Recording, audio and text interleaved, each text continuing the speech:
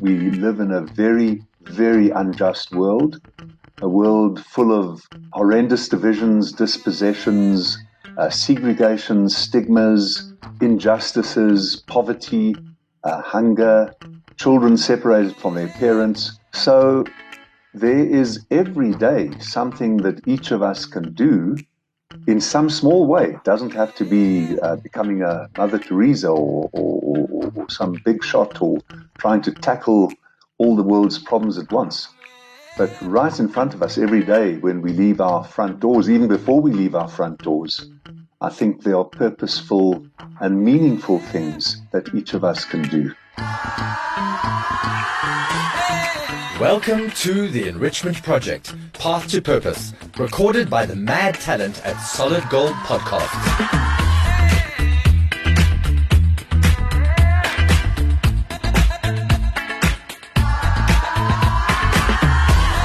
It is a series of unfiltered and insightful conversations with some of the most remarkable purpose-driven human beings who have all achieved, created, inspired, triumphed, or challenged, and we have a great deal to learn from them.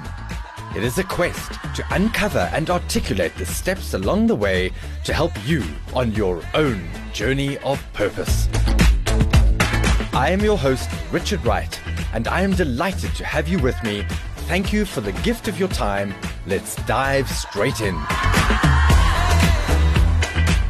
Thank you for joining me. This is one of those moments in life when you want to pinch yourself when you want it to last forever. It's a chat I've been looking forward to for a very long time. To say that I'm thrilled is an understatement. So I'd like to welcome into the studio with me today is retired Justice Edwin Cameron. He is also currently the inspecting judge of prisons as well as the Chancellor of Stellenbosch. We're going to have an amazing time together. We've got lots of ground to cover, but welcome, Edwin. Great joy to be with you, Richard. Thank you. So, Edwin, you probably don't know this. In fact, you won't know this, is I was destined for a career in the legal field. I went to university and I studied at Rao. And I studied a BA law. And about 2.5 years in, I decided this really just wasn't me. This didn't really fit in with my sense of purpose. And there are two things that I think are worth mentioning. So number one is I landed up working at the Supreme Court. So that's our high court that was called the Supreme Court, as a judge's clerk. And I worked for two judges, Judge Pretorius and Judge van Skalkwyk. And Judge Pretorius, that was particularly hectic, a criminal judge. And part of what really put me off was the very graphic and gruesome details of these crimes that had been committed and how long it took to get through a single case. And I just sat there thinking, wow, number one, I don't think I could do this. And as much as I wanted to go into labor law, it just didn't resonate with me as a human being. I just thought I couldn't. So I want to get into some of that a little bit later is you've been exposed to a lot in your career, and there must be some sort of toll that is placed, and that's something I would definitely like to delve into a little bit later. Can I just say very quickly, Richard? Yes, you may, please. No, just to say that in that way our paths were parallel, because I also jumped away from law around about my third year and only came back to it later. And for many of the same reasons. I also, during my Stellenbosch vacation, was a judge's registrar, also sat through some terrible murder trials, which gave me pause. But eventually I found my way back, and we can explore that. But that your decision was well warranted and well considered and quite rational, I fully grant you. Thank you very much. So the second thing I want to say is that this is the highlight of my legal career. Look at that. So thank you very, very much. But before we go any further, the question I want to ask you is, what gives you purpose? Richard, you know, I've read your book. Thank you. Which is a moving, grueling, challenging, and inspiring book. And everyone has to have a purpose. Some people find it in a supernatural being, in metaphysical values or a presence. For me, I'm very respectful of people who find it there. For me, a purpose is very much contingent, meaning that it just so happens that we are here. If we weren't here, there might not be the same pressures on us. For me, my purpose in life feels like making myself useful, and making myself useful feels like giving my life meaning.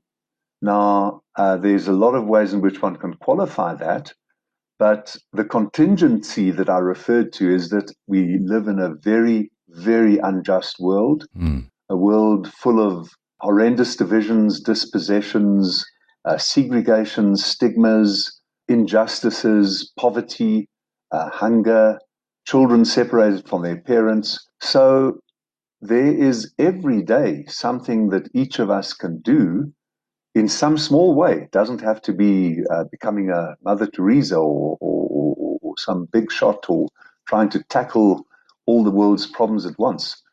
But right in front of us every day when we leave our front doors, even before we leave our front doors, I think there are purposeful and meaningful things that each of us can do. Thank you. That's a great answer. And as you were saying, one doesn't have to be a Mother Teresa. I wanted to put in there, or an Edwin Cameron. And then you continued to say a big shot. And what I love is the fact that you have this career that has brought you to where you are right now, where you have made a very big difference in a lot of lives. You've been instrumental in some huge legislature and changed lives, but it didn't start there. And exactly as you've mentioned, it just starts with those little things that we do that can make a difference and make somebody else's life better. But I want to go right back to the beginning and let's chat about your life. So a number of the things that you mentioned there in terms of the poverty, in terms of children that have been removed from parents, are very close to home. Please tell us a little bit about your beginnings. Well, Richard, I was born white, and that's relevant because it was in apartheid South Africa, 5 years after the white supremacist government, the National Party government, came to power in 1948. I was born in 1953. There'd always been white domination and segregation and deprivation of equality in South Africa, but from 1948 it became highly rigorous, highly systematized, and highly ruthless. So I grew up white, but I came from a fractured family. My parents couldn't care for my sisters and me, and we ended up in the Presbyterian Children's Home in Queenstown. I spent 4.5 years there. My sister Jeannie spent 5 years there. And so in that way, I discovered poverty because we really did have hard times. And I mention this not to say RG feels sorry for me, but simply as an important, informative and enriching experience in my life. But the critical thing, Richard, was that I discovered that my white skin would help me to get out of poverty. I was a hardworking, nerdy kid. I worked very, very hard. I excelled early in the children's home primary school at Queenstown. Sure. I showed that I could be top of the class, so I did have academic promise. But a young kid from a poverty-stricken background with academic promise at that point also needed to be white in most instances in order to escape the poverty trap. And my escape was at Pretoria Boys High, an outstanding secondary school, government-funded secondary school in Pretoria. From Pretoria Boys High, all white, I went to Stellenbosch, all white. I got a Rhodes Scholarship. At the time I got the Rhodes Scholarship, there had never been a black South African elected. The first African black South African was Louisa Nonqa, who became a very close friend of mine 2 years after I was elected. So all of that to say that my first two founding experiences were a sense of deprivation and the desire to fight against exclusion and deprivation and the burden of poverty, but also realizing later that the way I got out of poverty was highly conditioned by the racist society in which I grew up. Yeah, sure. I mean, there's so much been said, especially lately. And as a white person, it really takes something, how many years later, to still have to look yourself in the mirror and say, I am the product of privilege. And no matter the arguments that come back at me, and you're just such a wonderful example of, there's so many things that you could say that you know, you've had it worse and you were, you know, your childhood really sucked to a large extent. but yet you still had this thing called privilege purely because of the color of your skin. But it was more than that. Richard, can we, before we go on, Yeah. and I want to hear what your observation is about more than that, but at every crucial step in my life, I was helped by intervention of other people. In the children's home, a year or two after we went there, my sister Jeannie and I were in a boarding house in Bloemfontein awaiting our return to Queenstown. It was her birthday. We had nothing in the house. And a well-dressed woman came to the boarding house. She parked her smart car outside. She was wearing gloves, smart high heels. She asked to see the Camerons. I said, we were the Camerons. She handed me an envelope. 1963, 10 Rand. In today's money, around about 900 Rand. It was phenomenal. My sense of amazement. We could buy things to go back to Queenstown. We could buy a cake for Jeannie. 1 Rand 80 of the 10 Rand was spent on birthday celebrations. Never blame resource poor people for taking some part to celebrate life. Yeah. So this lady left a very deep impression on me. We never knew who she was. My mum came back. She saw this beautiful 10 Rand note in this envelope. We didn't know who it was or why she had done it. A disinterested, random act of well-directed kindness. Yes. Pretoria Boys High, the same. The headmaster realized that I was from a very impoverished background, unlike the affluent kids, 99% of whom were at Pretoria Boys High, and they quietly helped us with some handouts from time to time. So I'm very deeply under the impression, at Pretoria Boys High, one of the schoolmasters, Hugo Ackerman, he and his family adopted me. So Richard, that sense of connection, that sense of community bonding and reaching out has helped me give my life the sense of purpose that you asked me about at the outset. That's just simply remarkable. So there are a lot of things I would like to unpack here. So number one, I think it's my gut tells me that it's relatively rare that somebody out of your circumstances doesn't go through a very tough stage of rebelling and anger and withdrawal. But that isn't your story. It's such a delightfully enticing leading opening that you're giving me there, Richard, because I've never quite thought of my life about that, quite that way. I think one of the further contingencies that conditioned me was the fact that at about 14 or 15, to my complete horror, I realized that I was different from the other boys. Okay. I listened to a radio program called The Broken Link, and they spoke about homosexuals. But they whispered it.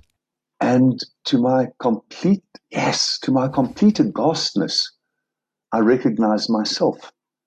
And I vowed that I would never, ever in my whole life acknowledge this. I would never give in to it. I would never be a homosexual. So inordinate was the millennia of stigma and hatred and repression, which our mostly monotheistic societies had impressed on people, LGBTIQ people, queer people like myself. So I'm relating that to your very interesting question, because I'm thinking on the spur of the moment about what you said. I think that as a gay person, you are dealing with this inner shame, this inner the revolt of your erotic and emotional needs against your desire to be secret, to conform, and to achieve. So I think that was part of why I didn't rebel in the way that I think you very intriguingly raised. You've made it this far probably because the topic resonated with you. If you're wondering what the show is all about, listen to the trailer at the start of the season and find out how this show is going to help you along your own path to purpose. You've stumbled on a project that is all about purpose. Find out why the guests are all so vastly different, but yet all have so much in common. Hop on board this journey with me, follow the Enrichment Project so that you don't miss out on a single episode, and share it with, well, everyone. We are all looking for more meaning in our lives. If the show speaks to your identity or the identity of your brand, consider sponsoring a season. Let's make the circle bigger. Back to the episode, and thanks for listening. There's such an interesting link between identity and purpose. And from what I've discovered through these interviews and through my own thoughts and readings is that so often purpose is that thing that we discover when we look behind us, when we join up the breadcrumbs that we've left behind and we put them back together again and say, oh, wow, that's a loaf of bread. And you know, I don't think very few people set out with this idea or this thing, this big thing. And so much of this shapes us. But the question I wanted to delve into now, and that is an interesting one for me in terms of your legal career. What happened to your dad when you were little, which prompted that journey towards the landing up in Queenstown? As I've said, we came from a severely fractured family. My father was not just alcohol dependent, he was a catastrophic alcoholic. He was one who denied that he had any problem. He was a capable, sensitive, intelligent man, a trained artisan, an electrician. Mm-hmm. A man who loved words. I can weep for the tragedy of his life. He, as a youngster, barely 17 years old, he went and fought in North Africa, was taken as a prisoner of war in Italy, and he wasn't able to care for us. So between his repression and his own burden of his past, he would engage in catastrophic alcoholic bouts every now and then. And he would lie in the gutter, sell our household goods, lose his job. He would always get, for a white man in the 1950s and 60s, there was always an artisan's job. Might have changed now, but there was always at that time because of job reservation and work privileging of whites. And he'd lose his job. So we led this peripatetic existence from all four provinces of the then South Africa. And eventually, when my parents' marriage broke up entirely, he disappeared. We later learned that he disappeared because he'd been arrested and sentenced for car theft. And he was sent to Sonderwater prison in Pretoria, one of the prisons that I visited this year. Well, the first prison that I visited after President Ramaphosa appointed me as inspecting judge of prisons happened to be Sonderwater. And the prison official leading our inspection of all the sections of Sonderwater said those were the cabins for Italian of war prisoners which were used for white men in the 1950s and 1960s as a prison. So as inspecting judge of prisons, many years later, 60 years later, I was able to go and see the place where my father was incarcerated in 1959, 60, 1961. And the way I realized what had happened was that a terrible family tragedy befell us just before I turned 8, when my sister Jeannie was on her 11th birthday. Our elder sister Laura, was killed in a cycling accident. Sure. And at her funeral, my father entered the proceedings. We were wondering whether he had come. My mother didn't say anything. She didn't explain anything. And indeed he did come. But he came between two uniformed warders. They let him out for the funeral of his elder daughter. And it was then that I realized the law can be incredibly harsh. The law can be repressive. The law can judge you like I later feared the law would judge me as a homosexual man. But I also realized that the law could also be a system of values, a system of norms, a structure to create greater dignity and to create greater power and equality amongst people. So it's a long way to answer your question, Richard, from Laura's funeral at the beginning of 1961 to later becoming a lawyer. But that was the arc that it took. Becoming a lawyer only after the same sort of doubts that you and I shared, and rightly shared, I think, because I still have misgivings about the law. Sure. So there's a quote I came across from you is, my aim was to show the law as an oppressor, as the imprisoner of my father, as something that should be applied to social justice ends. And that, out of a lot of things I've read about you, that really has stood out, because that's exactly what you just said now. That's a lot in one sentence, and a law from very many sides.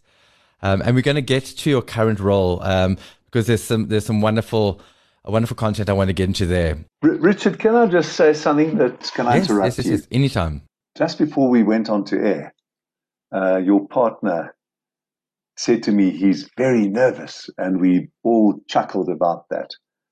I've also been feeling very quite stressed about this interview, because how does one speak meaningfully about purpose? And just while we're sitting here, it's just occurred to me that to transform grief and pain into meaning is what can give one purpose. Yes. I'm not saying it's what the purpose is, but it's one answer, because I've been grappling with this over the last few weeks while we've been preparing for today. And I think if everyone, some people many, many, many, many manifold times more than others, experience suffering, grief, deprivation, anguish, but if you can transform that into an energy that can help you relate to others, maybe help you assist others, maybe make your life meaningful in an instrumental way, to offer your life to others, I think that possibly underlies my quest for purpose in my life.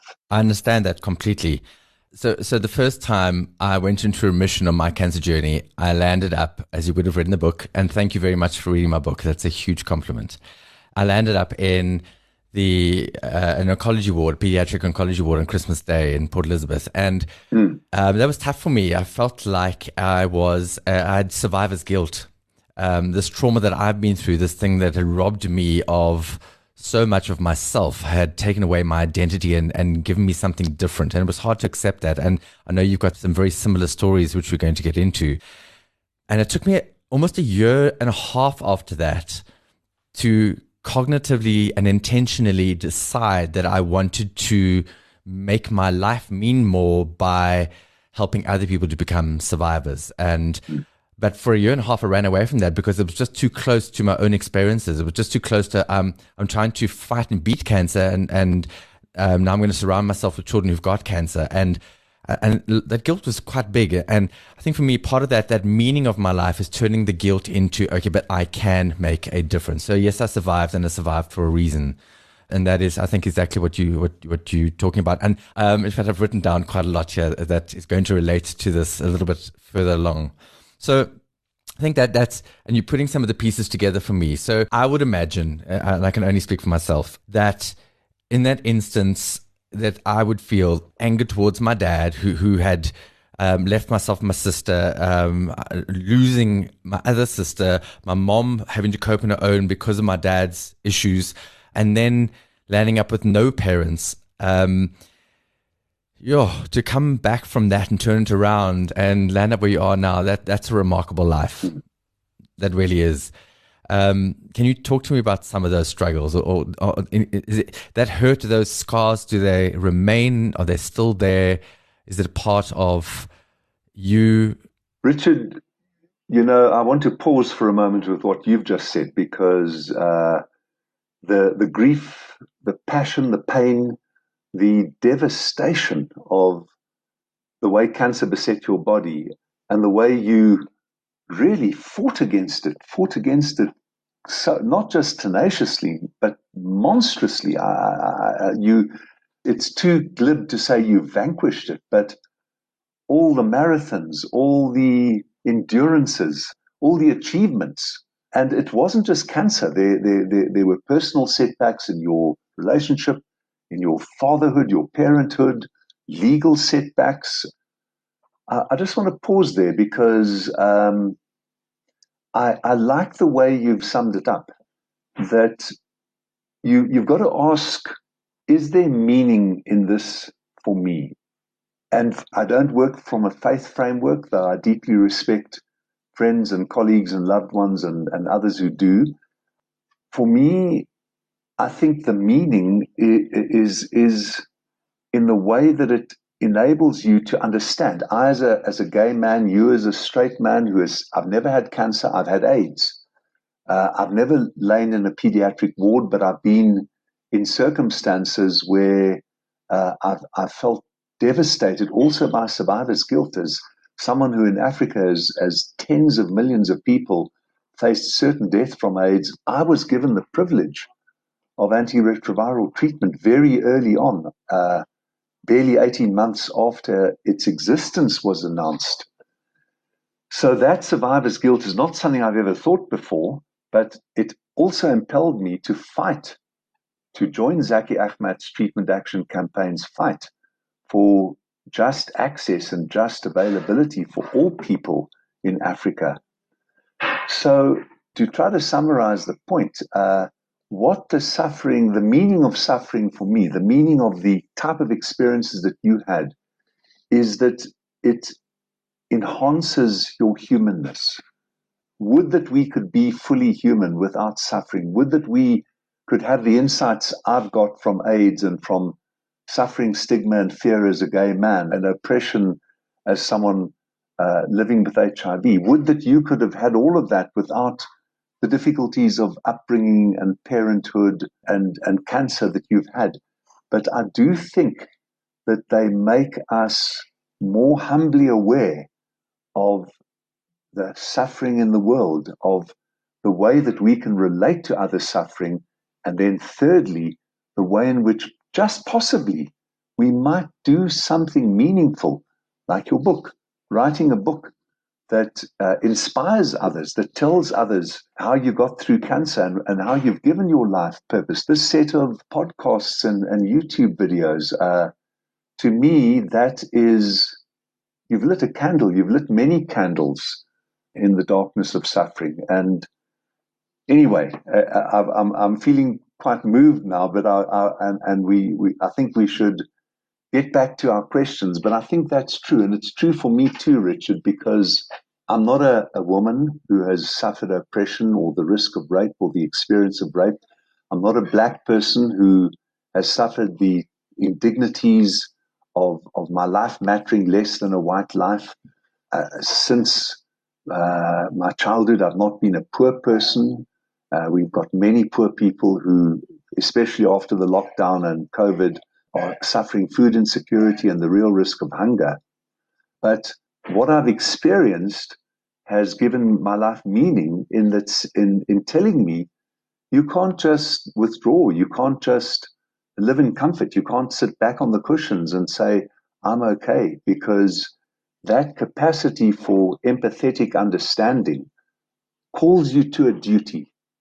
I've never said those things before, but that's because you've challenged me over the last few weeks to think of this awful word purpose. And your book is called The Power of Purpose. Calls you to a duty. Wow. So I just want to say I see you. I really do see you. And you're an amazing human being. You're a mensch. There's one thing I want to touch on there, and that is that I've often been asked the question, Richard, if you could go back to who you were before cancer, and that's who you were, but you never had to go through the last 4 years of your life, or otherwise you had to go through the last 4 years, but you are who you are now. And it's an easy question to answer when you're in remission, easy question to answer when you are no longer negative, but positive, sorry. But the answer is no. I love what this journey has forced me to confront within myself. And I too feel like I've been called for a task. So one thing I want to say, and I love this quote, when you wrote about your first book, the first book was agony. Every word was anguish, writing about stigma, infection, recovering from it. And you too have written a number of books. You're a prolific author. First one was about your journey and what that was about. And the second one about your time on the bench. And one is in the post on its way to me, and the other one I know I'm going to get. Yay. But that's sharing, absolutely. And that journeying and being prepared to be vulnerable and open is exactly what lighting that candle is all about. So let's just go back. You're 15, right? And you have identified for the first time that you are different, that there's something different. And it's this terrible feeling. I can never admit that. Tell me more about that journey and how you when you finally got to that place of, I can actually go public with this. Tell me about that. Richard, I really grappled. I dated women. I eventually got married for a short and catastrophic time. And when my marriage broke up, it was an enormous life crisis. And I was about to turn 30, and I came to a profound realization, which has helped me with my advocacy for LGBTIQ equality, which is this isn't something that you choose or adopt or can change or have a volition over. This was something, if you come from a faith framework, this is the way God made me. Transgender people, you can say they change, they don't. They want to be the way they feel in a faith framework that God made them. And we are called to respect that. And so that sense that this was something innate to me, it was definitional of me, it was a constituent part of my most inner being, this queerness, this strangeness, this attraction to men, this emotional affinity for men, the search for connection through a male partner, not an opposite sex partner. Just at the time I was turning 30, I thought, what the hell? No, never. I will never, ever apologize again. It was the end of 1982 in homophobic, repressive South Africa. I was in my first male involvement, and I was about to start as an advocate at the Johannesburg Bar. Deeply homophobic society, some closeted gay men there, some closeted women. I knew fewer of them than the men I knew. And that was when I came out. I gave my first public speech at a gay event in the middle of 1984 at the first gay film festival in South Africa. It was at a hotel very close to Park, a very, very glitzy hotel. What was it called? It'll occur to me now. Yeah. I've still got the notes from that speech. It's in the Gay and Lesbian Archive Gala. But the important connection, Richard, to make now is that my marginalization as a gay man and the realization that I had to fight against unjust laws was for me part of the struggle against all of South Africa's exclusionary, marginalizing, stigmatizing, subordinating unjust laws. Yeah. And of course, at the same time that I was coming to terms with this, there was a young black man from Sebokeng, Simon Tseko and Kodi, who realized that he was gay.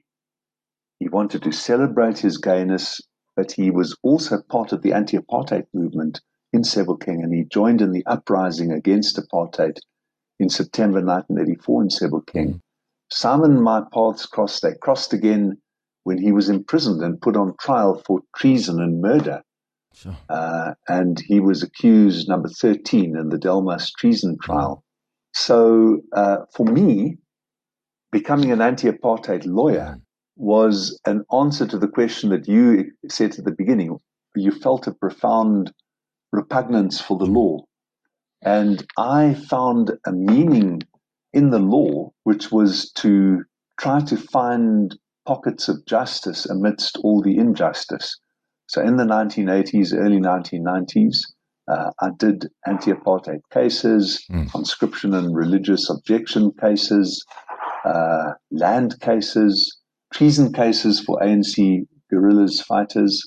So it's a long answer to your question, Richard, but my queerness resulted in a realization that I had to fight injustice. I had to assert myself in the same way that Steve Biko, whom I read for the first time while I was in Oxford, Steve Biko said, you've got to be proud of yourself as a black man. You don't get your dignity as a black person, man or woman, from white people. Correct. You know, they've got their own issues. Let them go and fight their own issues. That's why he broke away from the white liberals of New South. He said, black man, you're on your own.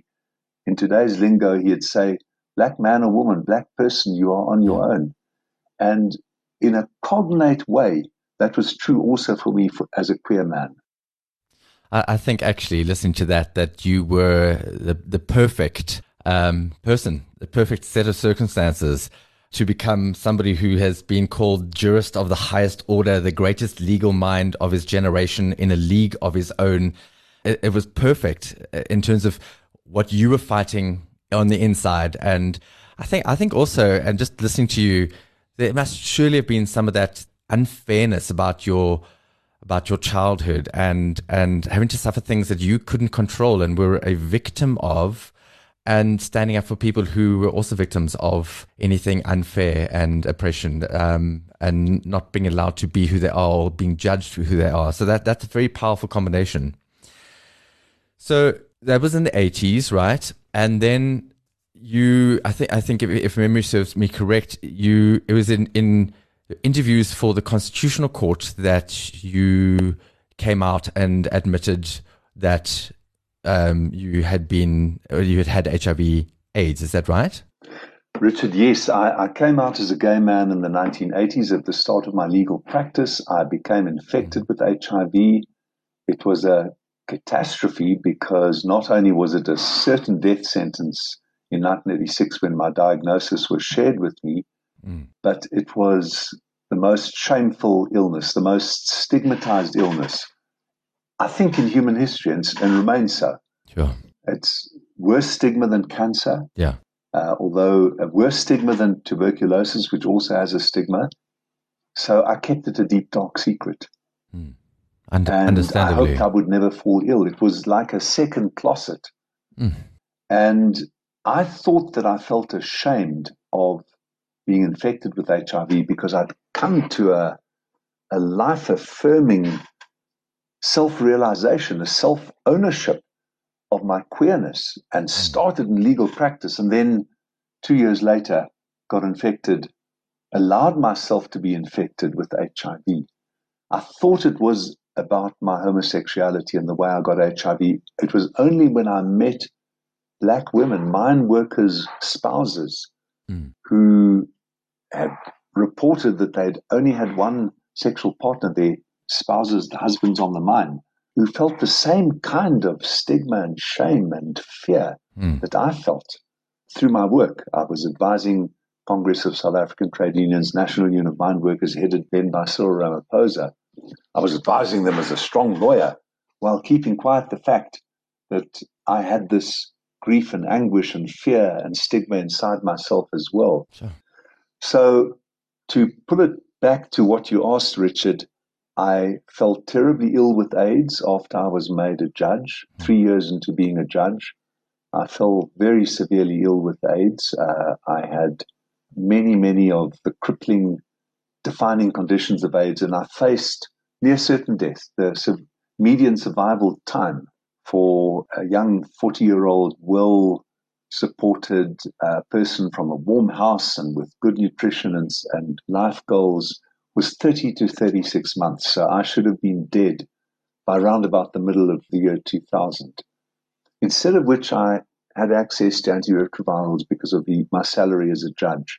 And all of that, so Richard, can I just stop you for two seconds? I just want to read something. This is just an amazing paragraph. And by the way, I wish I had use of the English language like you do, and I wish I could write like you do. It's quite something. This is Don't do yourself down, Richard. Thank you. Put that down. Having heard people say that they would kill themselves if they found out they were HIV positive, he found that he wanted to keep on living. I wanted my health back urgently. I wanted to breathe easily, freely again. And then the other paragraph I want to read here is, the other part of my life was washing away beneath my feet. So, Richard, to go back to what has brought us to this rather beautiful and emotional meeting this afternoon, I was a white, privileged, professionally protected person with HIV in a continent of people infinitely less protected, privileged, and accessed than I was. And one of those people was a woman in Durban, in Kwamashu Township in Durban, Gugu Dlamini. And Gugu, a year after I started on antiretrovirals, went onto a Zulu language radio station in KZN and spoke about living with HIV and was murdered by members of her own community 3 weeks later, just before Christmas in December 1998. And I realized that if Gugu could have the courage and the focus and the determination, the purpose to speak out about living with HIV, that I should do the same. And so, as you've rightly asked, I was being interviewed by the Judicial Service Commission for a post on the Constitutional Court. And with the support and approval, in fact, at the instance of the first Chief Justice of the Constitutional Court, Justice Arthur Caskelson, I spoke about my HIV. And I made a statement not just about HIV, but about the fact that I was privileged to have access to life-saving medication that should be available to all, and that the stigma was what was killing so many people. So I spoke about stigma, I spoke about prevention, I spoke about access to ARVs and the fight for justice in the HIV epidemic. And in many ways, that experience brought very much of my life as a gay man who acquired HIV through gay sex and who'd experienced stigma and marginalization as a queer person, and then as a privileged white person who'd been able to become a judge and had the salary of a judge, could afford antiretrovirals on a continent where almost no one could, and then to be given my life back. I think I read some parts of your book also, Richard, the realization that you could undertake endurance marathons. I mean, the stories you tell, the pictures in your book are deeply moving, because your tenacious fight against the cancerous cells in your body and the medication and medical interventions you received are very analogous to what antiretroviral treatment does, except, if I may say, that ARV treatment is much easier. Once you're on the right combination, once you stick to it, it's very much easier than the survival fight for someone at risk of a fatal cancer. So, Richard, I did speak out. Mm-hmm. I spoke out against stigma. I spoke out in favor of treatment access. And I spoke out in favor of justice for everyone with HIV.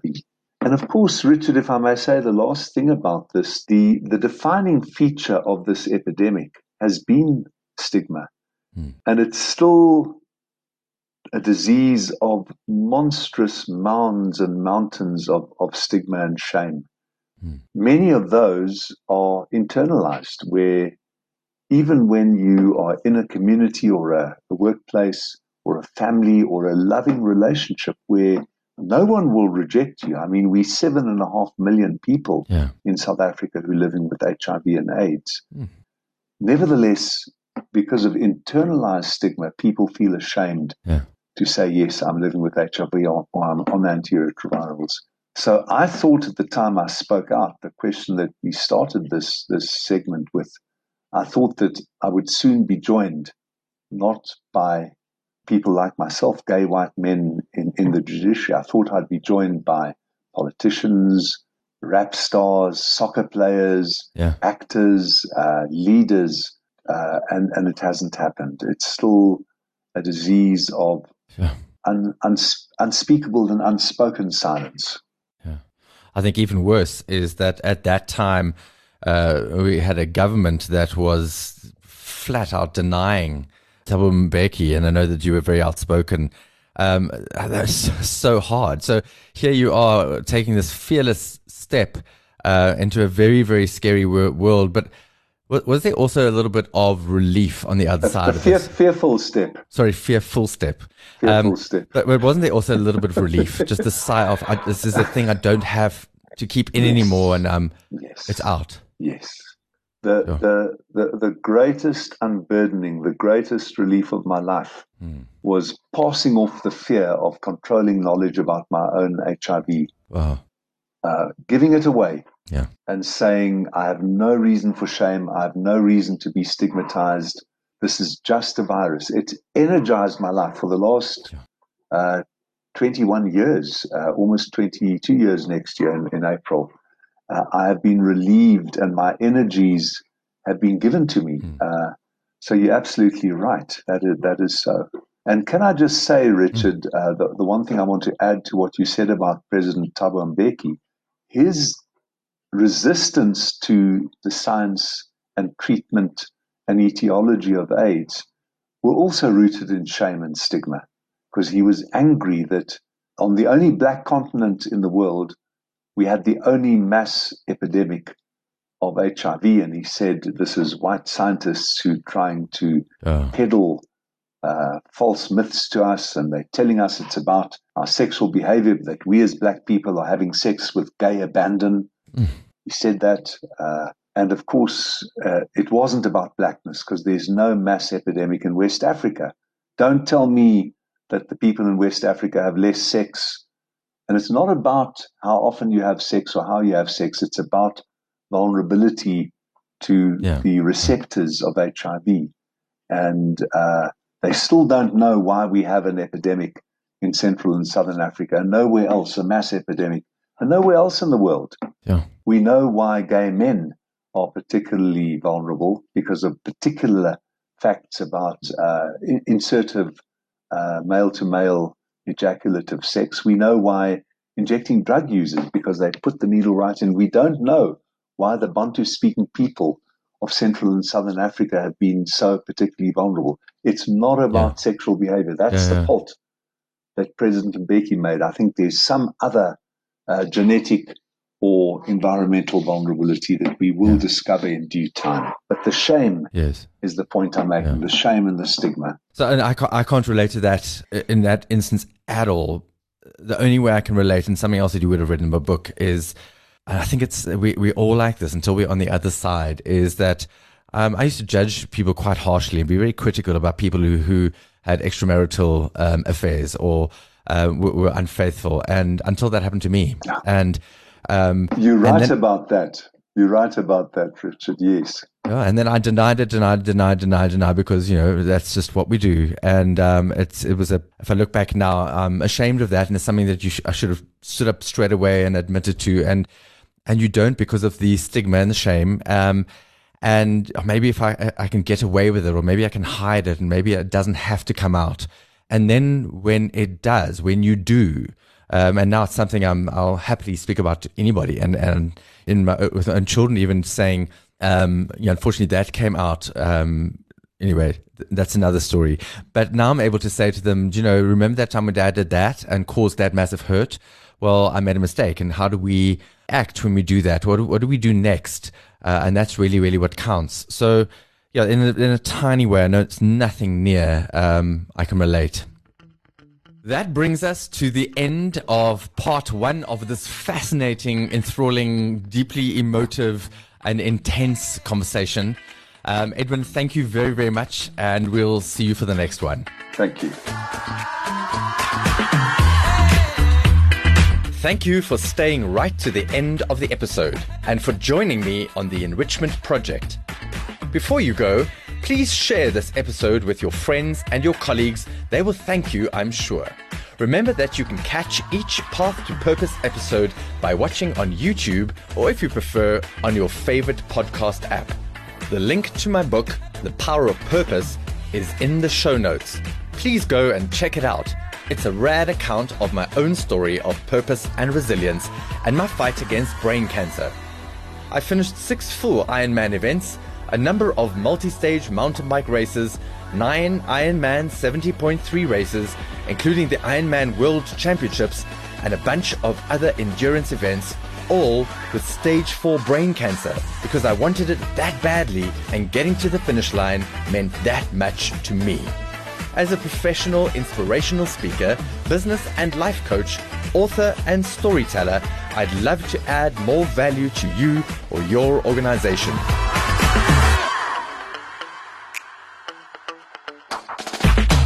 Please find more details on my website, iamrichardwright.com, and book me today for a live or virtual keynote, a masterclass, workshop, or coaching session. Or please follow my journey on Facebook, I Am Richard Wright, Twitter, The Right Rich, Instagram, I Am Richard Wright, or on LinkedIn. I'd love the opportunity to enrich your team. Thank you to the professional crew at Solid Gold Podcasts for the support, the talent, and the mad skills. And to Anna Hick for her creativity and genius video magic. Thank you. You all rock.